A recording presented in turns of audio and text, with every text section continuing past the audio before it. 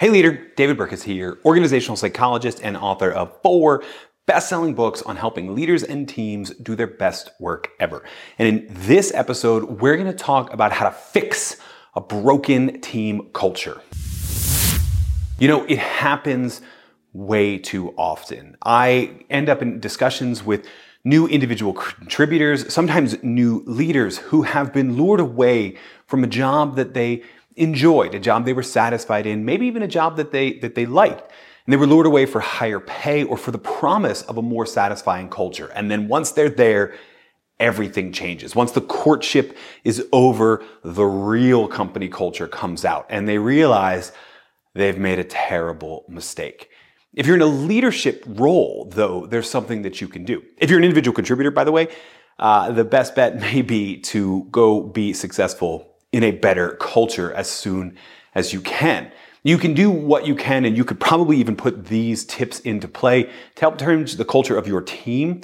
But really, if you're a leader, you have the power, maybe not to change the entire company culture, but to create a pocket of safety, a pocket of excellence, a team that has a thriving culture. And in my opinion, that matters more because most people's experience of work is not the overall company culture. It's the team that they work on. And so if we can fix a broken team culture and build one that is thriving, that is high performing, that is actually engaging, then we can help people do their best work ever. So the first action you should take, the very first action you should take to fix a broken team culture is to start with who.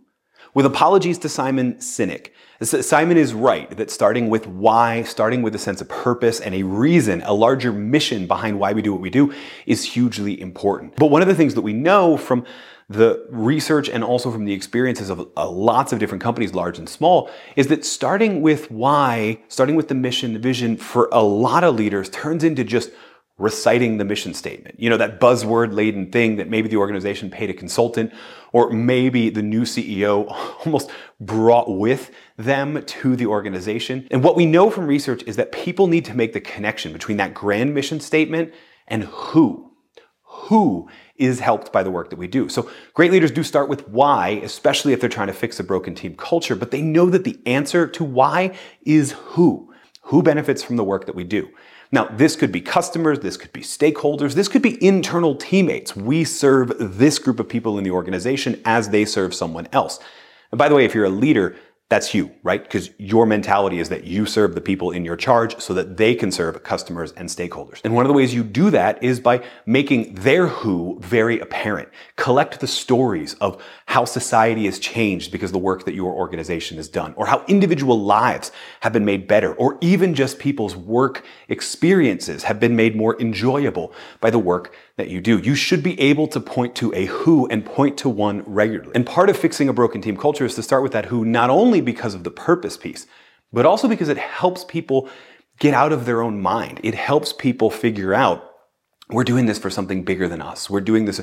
And so my needs, my own individual slights, the conflicts that come up as a result of trying to assert my importance, they matter a whole lot less in the face of who really benefits from the work that we do.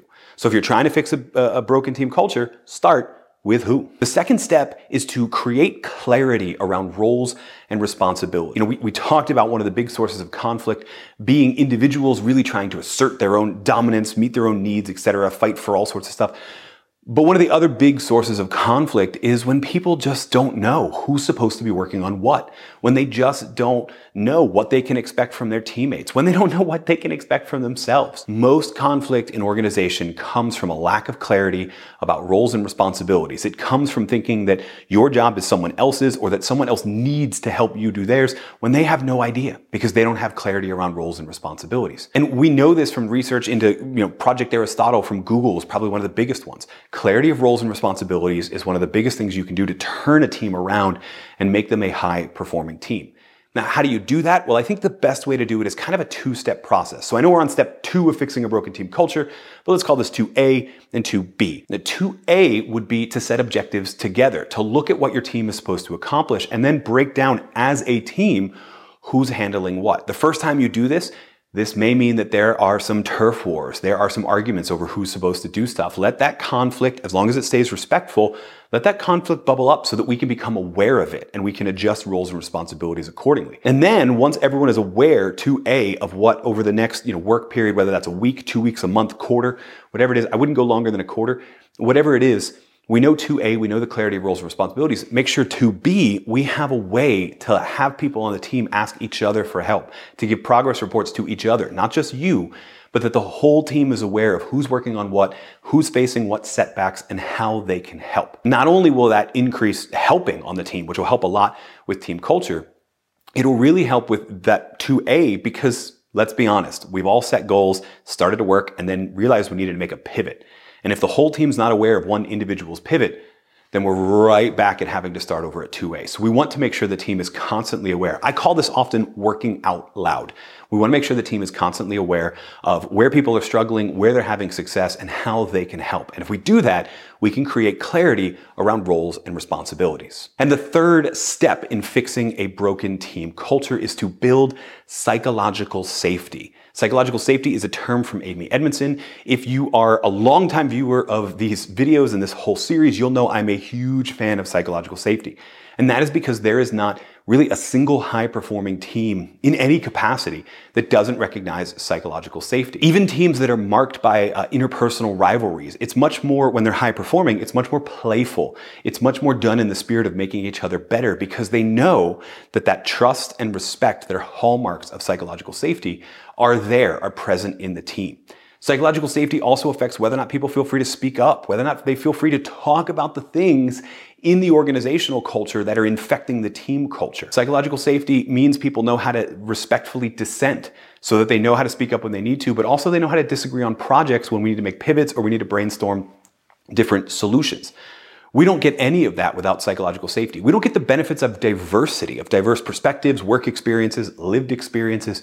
We don't get any of that unless we create a sense of psychological safety on the team. And when we do, and we pair that with clarity of roles and responsibilities, and we know who we're doing taking on all of those roles and responsibilities for, then we begin to turn around the nature of the team culture. Even in an organizational culture that is still toxic, even in a situation like that, we can create a team that is insulated, that is buffering the individual members of the team from that toxic culture and creating a high-performing team culture. A culture that keeps people engaged, keeps people a part of the organization, keeps people motivated.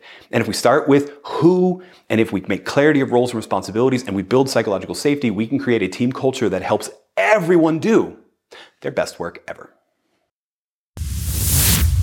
Hey, thanks so much for listening to this episode. If you liked it, make sure you subscribe to the podcast. And while you're there, leave a rating and review because it helps share these messages with many, many more people. And if you really liked it and you want to go deeper, then check out the amazing resources we have for you at davidburkus.com/resources. Guaranteed there's something in there that'll help you or your team do your best work ever.